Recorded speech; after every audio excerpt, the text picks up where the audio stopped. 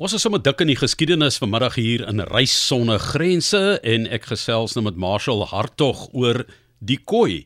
En dit is 'n eerstehandse kulturele ervaring waaraan hy hard werk en gedroom het in grendeltyd en wat besig is om wel realiteit te word. En dit is om die kultuur wat in die Kaap uitgesterf het, baie lank gelede al, om dit weer te hervestig en bekend te stel en daardie deel van die Suid-Afrikaanse kultuur ook aan Suid-Afrikaners bekend te stel. Nou, die Khoi aan die Kaap se taal was Korana taal en die laaste hoofman was David Stuurman wat in 1819 na Nieu-Suid-Wallis in Australië verban is en in 1830 daar oorlede is. Maar dis nie die volle verhaal van die kultuurgroep, die Khoi nie. Daar's baie interessante navorsing, geskiedenis wat al daaroor gedoen is. Maar die musiek en die taal en die dinge van tale wat ook al uitgesterf het, word weer aangeleer en word op verskeie maniere dan aan mense bekend gestel. En die Khoi het 'n interessante naam wat jy as het ware met toe oë gelê en uitdink het, nie waar nie, Marshal. So vertel vir ons 'n bietjie waar dit vandaan kom. Die grendeltyd het ek en my vrou bietjie gesels en ek het opgestaan en ek het in die ronde gekyk en sy vra vir my, soos ek sê, wat kyk jy nou weer? Toe sê ek, nee, ek kyk maar nou net. Want kyk, in die grendeltyd toe kon ons basies absoluut niks doen nie. Jy kan nie familie gaan kuier, jy moet maar nou op video calls om in gesels. En ek moes toe aan iets dink om my familie te occupy, om hulle besig te hou, en vir myself ook. En by the way, dis die eerste keer toe ek begin regtig televisie kyk. Ek hou nie van seepies en al die klomp goedjies hier, en ek het begin na seepies kyk, maar die seepies was net nie genoeg vir my nie. So die Khoi het begin toe, ek begin sien die potensiaal van wat 'n mens regtig kan doen in grendeltyd, en hoeveel tyd ons gehad het, verstaan, maar die hartseer storie van als sou gewees het as jy niks gedoen het in die tyd, toe jy tyd gehad het nie. Verstaan, ons almal het tyd gehad, en altyd as ek vir iemand, vir my kind of vir my vrou nou moet sê, doen gou dat, wat sê hulle, ek het nie nou tyd nie, en almal het tyd gehad in grendeltyd. Kyk, wat gebeur het toe, Johan, ek het toe begin bou, en die Khoi het ontstaan uit, jy kan maar sê, rommel materiaal.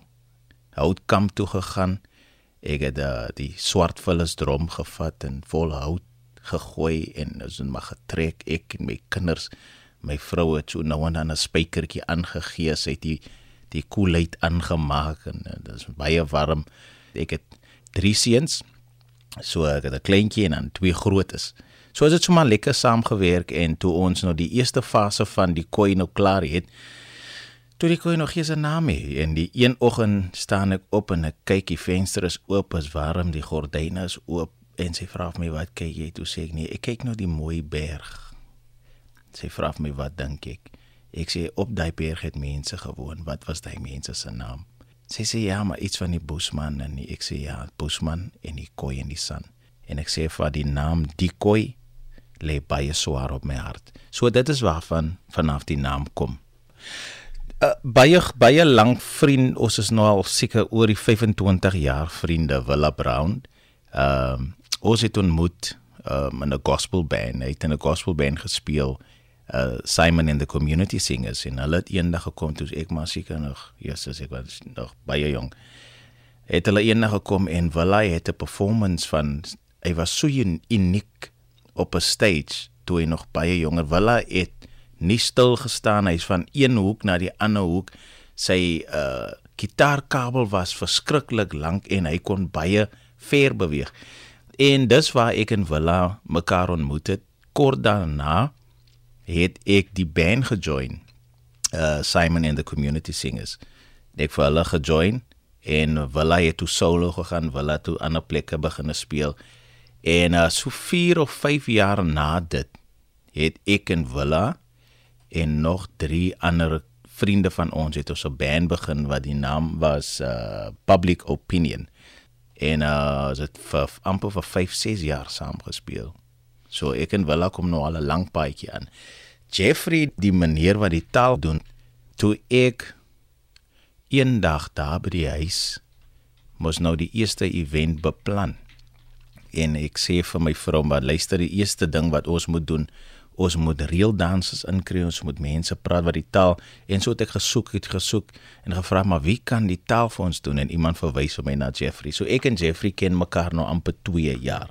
Die idee is ook dat jy mense eintlik na jou rustieke handewerk toe bring. Dit moet ongelooflik bevredigend wees. Ek het dit self gedoen. Kyk hier en kom deel dit met ons en ons deel daardie kultuur wat ons navors weer met julle.